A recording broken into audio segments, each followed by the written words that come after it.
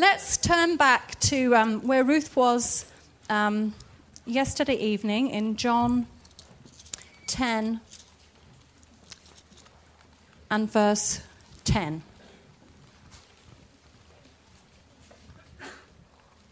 John 10, verse 10, a very, very well-known verse.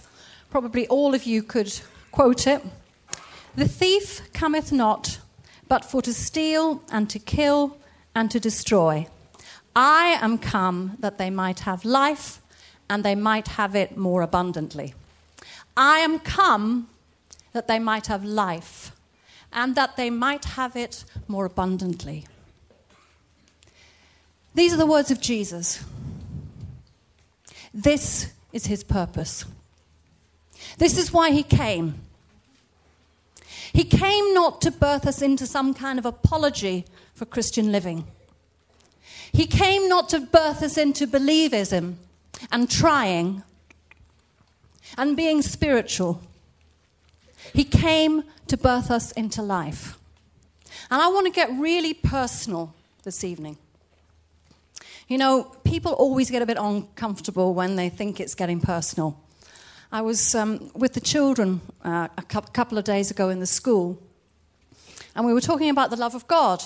And I said to them, well, who does God love? Well, God loves the world, and God loves people, and God loves everyone. And I said, but who else does God love? And you know, it's really difficult to get them to come down to the position where they say, God loves me. God loves me. His purpose includes me. He sent his son for me. And the life that he came to give is for me. And I want you to misquote this verse now. I want you to apply it to yourself. It says, I am come that they might have life, and that they might have it more abundantly. He came. Come on, you say it too. You're going to say it with me. I'm going to make you be personal. He came that I might have life, and that I might have it more abundantly. He came that I might have life. That I might have life, and that I might have it more abundantly. That was his purpose. And you know, when God sets himself a purpose, he fulfills it. When God made his plan of salvation, he took care of every single eventuality. He took care of everything that could possibly go wrong. And he provided the answer in himself. He came to give me life. He came to give me abundant life. You know, Ruth spoke last night about hearing the voice. That's been something that's been very dear to me for a very long time. Hearing that voice. When people speak, when people come to this pulpit, particularly when visitors come to this pulpit, I listen for the voice. I listen to hear what God is saying. I want to hear his voice. And I want to, you know, we come for different reasons. I don't know any of you who are visitors. I don't know why you're here. I don't know what need has brought you, what curiosity has brought you. I don't know whether it was because of the television program, whether it's because you've read one of the bishop's books, or whether there's a need in your life. And you've thought, perhaps, just perhaps, this Easter weekend, God will meet my need. God will touch me. I'll hear his voice in a way, and something's going to change in my life. I'm going to have my Easter. I'm going to have something that happens in me that transforms me from death and into life.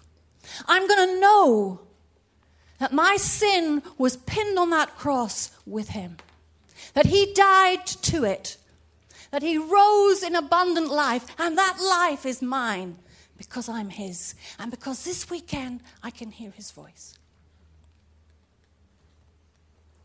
There are many voices in the Christian world. There are many interpretations. There are many ideas and concepts. There are a lot of sincere people who give a lot of time, who lay down their lives. But the question is, and the question that I want to ask really every single one of you here tonight, whether you're a visitor, whether you've been in this church for 30 years or 20 years or 5 minutes, have you got the life? Have you got his life coursing through your veins? Do you know the time when he birthed you into his kingdom and he put his life inside you? So that it's no longer you who believe, it's he who believes. It's no longer your righteousness and your trying and your effort, because you see for yourself that he's done it all. And I want to take you back a little way through, I suppose, what has been my journey.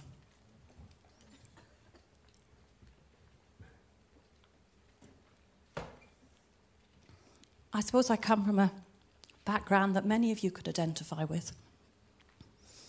A background where I was brought up to go to church. I was brought up with believing parents who tried in every way that they possibly could to make sure that I knew the gospel. And I think the first time I was really aware of the voice of God and my own great need when I was 5 years old. And my father took me to a crusade at Belfast in a football ground where Billy Graham was speaking. And he laid out in his way the need of a sinner, and I knew I was one. And I can remember sitting as a little child in that meeting with the tears just coursing down my face because I knew I needed a Saviour. I knew that my life was wrong inside and I needed him. And I hadn't got the guts to join those thousands of people that were streaming down the terraces to the place where he was. But from that moment, at 5 years old, I knew I was a sinner. And I suppose life went on, and I did the things that everybody else did. I went to Sunday school. I went to church regularly. There was no way we weren't going to church regularly. And approximately 4 years later, there was a visiting Bible teacher, I suppose you would call him, who came to the church. And once again, I was convicted of my sin. And this time, in my own way, I did what I was instructed to do, which was to give my heart to the Lord Jesus. How many of us have heard those phrases? That little phrase, give your heart to the Lord Jesus. Well, that was all very well, but looking back now, I can see he didn't take it. I gave it, he didn't take it. But I entered into a position where I thought I was a Christian. And as I grew up, I couldn't understand why things didn't work. I couldn't understand why it was a struggle. And I tried getting converted a few more times just to be sure, as they say. I tried that. And that didn't seem to work either. And this heart that I kept trying to give away didn't seem to be being taken. And yet in sincerity, I knew I was a sinner. I knew he was the Saviour. And I knew that some transaction had to happen between us. And you get to a position where you're believing and you're trying, but the reality of it didn't come. And in my teenage years, I can remember thinking to myself, particularly when I read some of the things in the Old Testament, I thought God was exciting in those days. The God I know is awfully boring. The God, my revelation of God is very bland and anemic. The God that's in this book is different from the God who's supposed to be in me. Has anybody else ever been there? And as life went on, as I said, I did all the things I was supposed to. I was involved in the children's work in the church where I was going. I was involved in the Christian Union in my school. Eventually, I was involved in a position of leadership in the Christian Union in my university. I did all the right things. I had all the right terminology. I knew all the right answers. And yet, there was no life. No life whatsoever. Then when we got married, we came to live in Harlow. Now, that was a shock to anybody's system, especially when you've been brought up in the sort of leafy suburbs of Northern Ireland and you found yourself in a new town. But I suppose, in a sense, a degree of arrogance had set in by then. Here we were, good degrees, professional qualifications, ready for life. Harlow was very lucky to have us, as was God.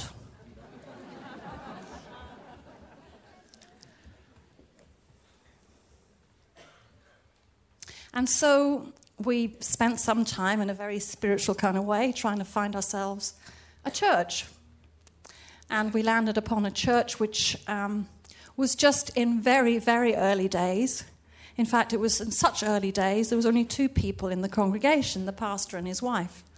So when Peter and I came, we doubled. I mean, we got the congregation up by 100%.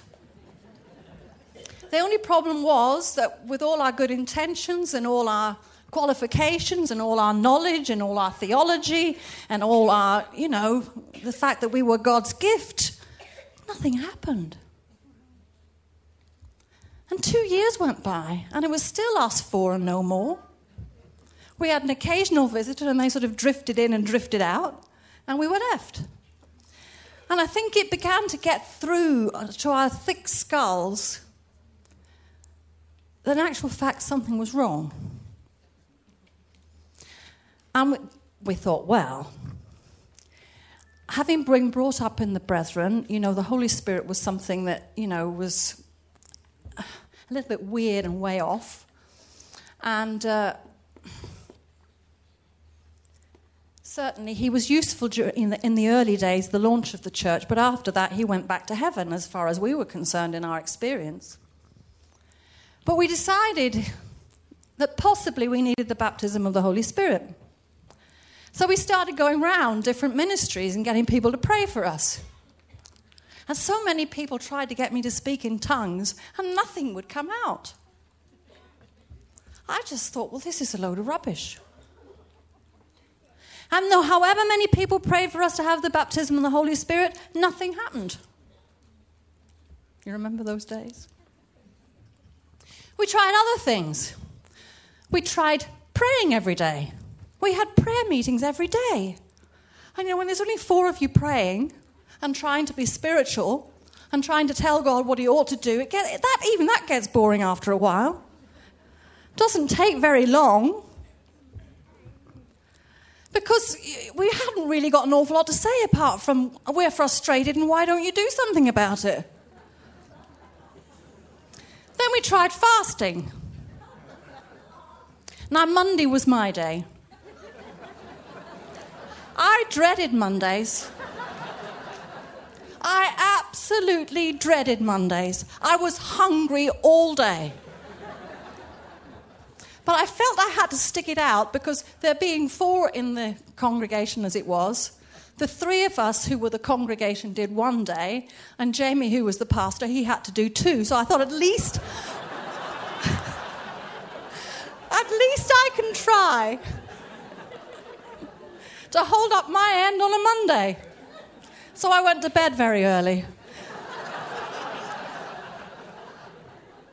I went to bed very early and I thought about what I was going to have for breakfast.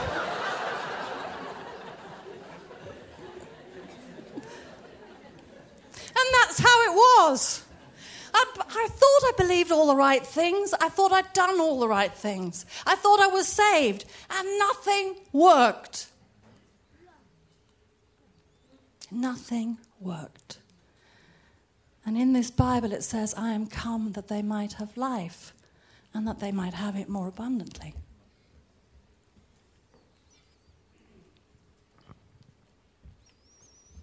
But it's the gospel that sets us free. It's the gospel that opens blinded eyes. The eyes of our understanding are blinded until we hear the voice of God in the gospel. And I can remember when I'll not tell you all the ins and outs of how we ended up coming to this church, but we did. We came for the wrong reason. We came to hear someone else. And it happened to be the bishop was preaching. And I want to take you to the passage of Scripture that God used to take me from all that death into all his life. I want to take you to Ezekiel. Ezekiel 36 and verse 24. And this is God's promise of the new covenant.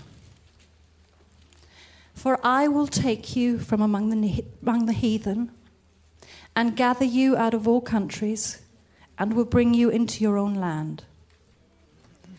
Then will I sprinkle clean water upon you, and ye shall be clean. From all your filthiness and from all your idols will I cleanse you. A new heart also will I give you, and a new spirit will I put within you. And I will take away the stony heart out of your flesh, and I will give you a heart of flesh. And I will put my spirit within you, and cause you to walk in my statutes, and ye shall keep my judgments and do them. It wasn't anything very complicated. I heard the voice. And all those years, I can't remember how many years it would have been at that stage, 25 years, I suppose it was, of having been in church, of having heard preachers, of having done the right things, of having tried to give my heart to the Lord Jesus. All those years of frustration and emptiness, and feeling that I was never quite good enough, that I wasn't what I should be, that when people came with real questions, I hadn't got any real answers. All those years just fell away in a minute. And somehow those words penetrated my heart and my life, and I knew it was for me. I knew it was for me in that moment. And in that moment, God birthed me into the kingdom of life. And you know, once you've been birthed into the kingdom of life, there's no way back. Once you've crossed that Rubicon, there is no way that you could go back. And I think about it. Many times I've thought about it. And I thought, God, why me? And the answer is, I am come that you might have life and that you might have it more abundantly. That was the purpose that he came for. He came to impart his life. He came to give us his life, the same life that raised him from the dead. Because, you know, when Adam sinned, God knew he had to start all over again. But this time he made it differently. Because salvation is not just about forgiveness, although it is about forgiveness. Salvation is not just about knowing that you're going to be with him one day, though it is about that. Salvation is about his life inside you. Changing you, transforming you, setting you free, setting you apart, making you different. I am come that they might have life. I didn't do anything for it. I did all the wrong things. I didn't do anything to deserve it. Self-important, arrogant, thinking I was God's gift. Why would God meet a person like that? Why would he do it? I wouldn't. Would you? You'd choose the nice people, wouldn't you? But he said, I am come that you might have life. Now, I want you to go through. I want you to go through this passage in Ezekiel.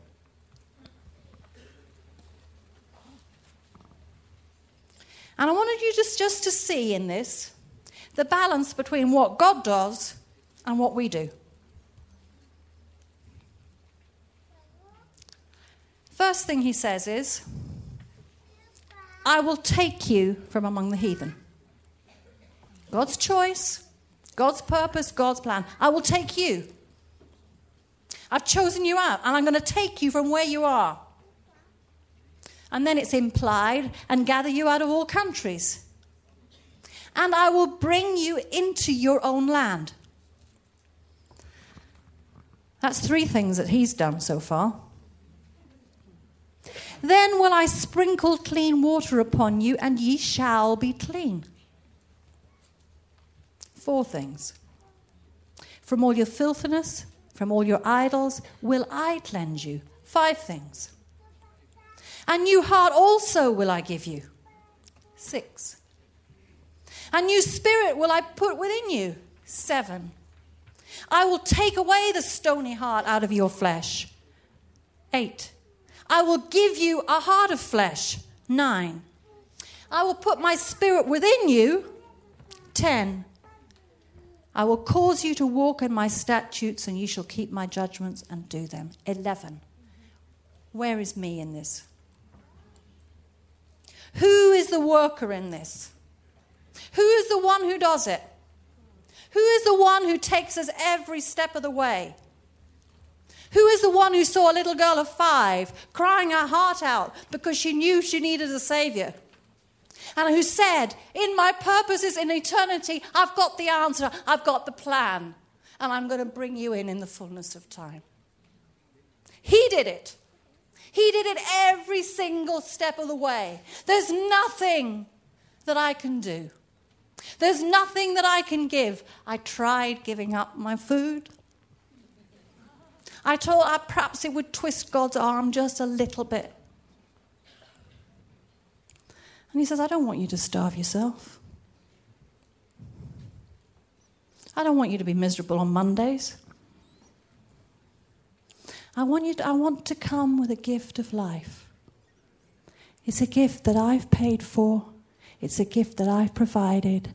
And it's a gift that I give to you. Everything that I need. Paul says that he has given us all things that pertain unto life and godliness. It's all there.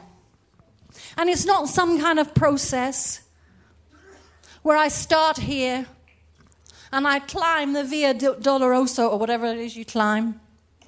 And I struggle and I try and I make myself as spiritual as I possibly can make myself. It's not like that.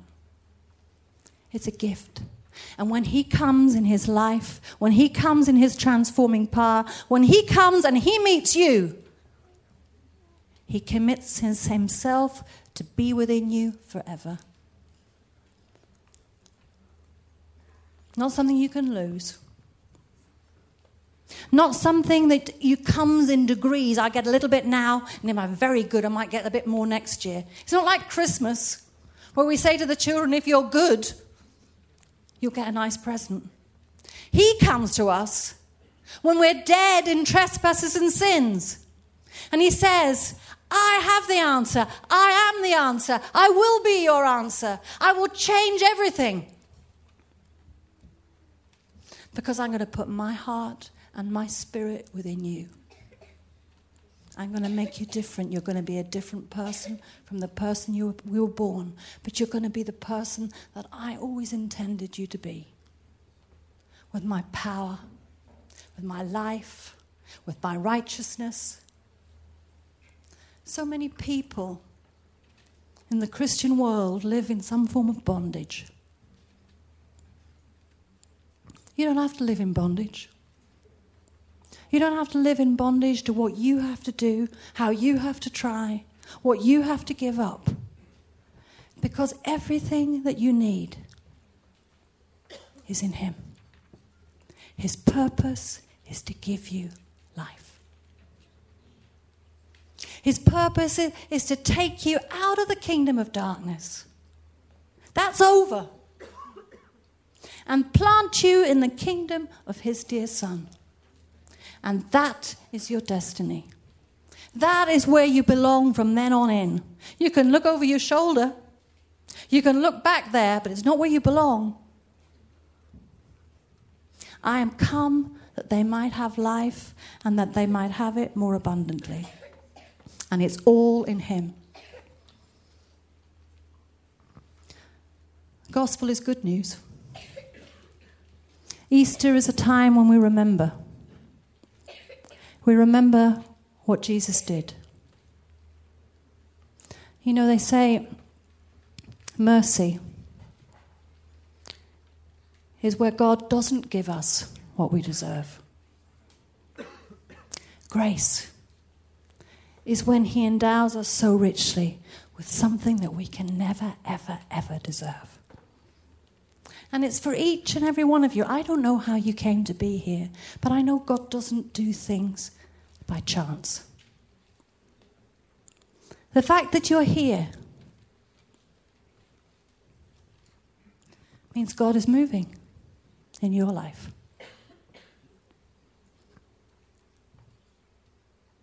God is moving in your life and in your heart. And I don't know if anything that I've said tonight makes sense to you. But I can tell you I've known both ways. I've lived in both ways. And I know which one I prefer. And I'm not saying that the people, you know, who educated me in my early days weren't sincere, because they were very sincere. Extremely sincere. But you can't give what you haven't got. Peter and John, Peter said, silver and gold have I none, but such as I have give I thee. In the name of Jesus Christ, rise up and walk. He had the life to impart because the life had been given to him. The life was inside him. The life of Christ, Christ in you. He lives in you. And every need that you have, the answer is Christ in you. Every need in your life, I don't care what it is. I don't know what, today whether it's you want to know that you belong to him. I don't know whether it's a need that you have in your family. I don't know whether it's a physical need, a financial need. But I know one who came to give us life. I know one who came to make us different, to take us out of the time of struggle and drudgery and trying, and to bring us into the fullness of his life and his liberty.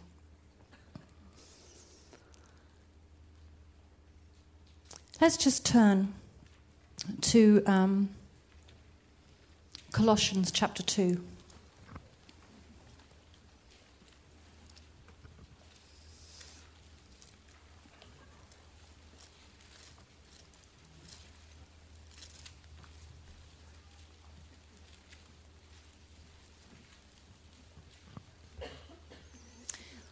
Colossians chapter 2 and verse 6. As ye have therefore received Christ Jesus the Lord, so walk ye in him, rooted and built up in him and established in the faith, as you've been taught, abounding therein with thanksgiving. Beware lest any man spoil you through philosophy and vain deceit, after the tradition of men, after the rudiments of the world, and not after Christ. For in him dwelleth all the fullness of the Godhead bodily, and ye are complete in him.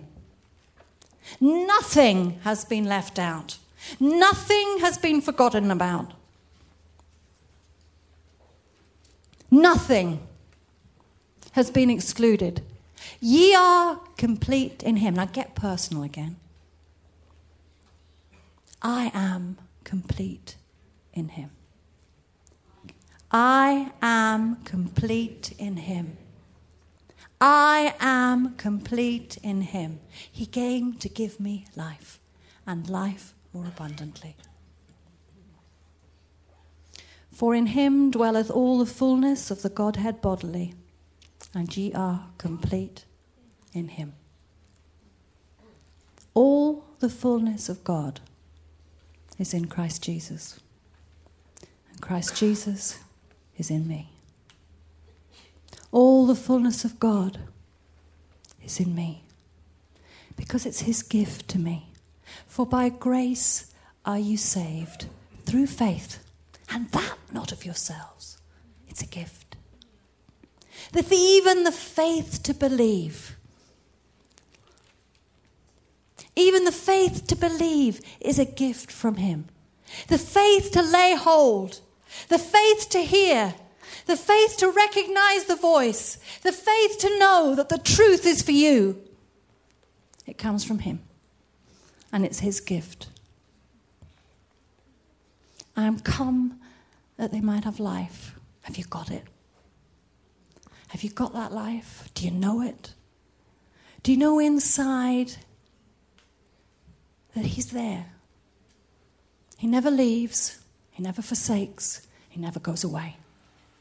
He doesn't say to you, no, well, I'm sorry, that part of the gift isn't for you. Well, somebody else can have that. With him, we have all that we need within us, because he came to give us life.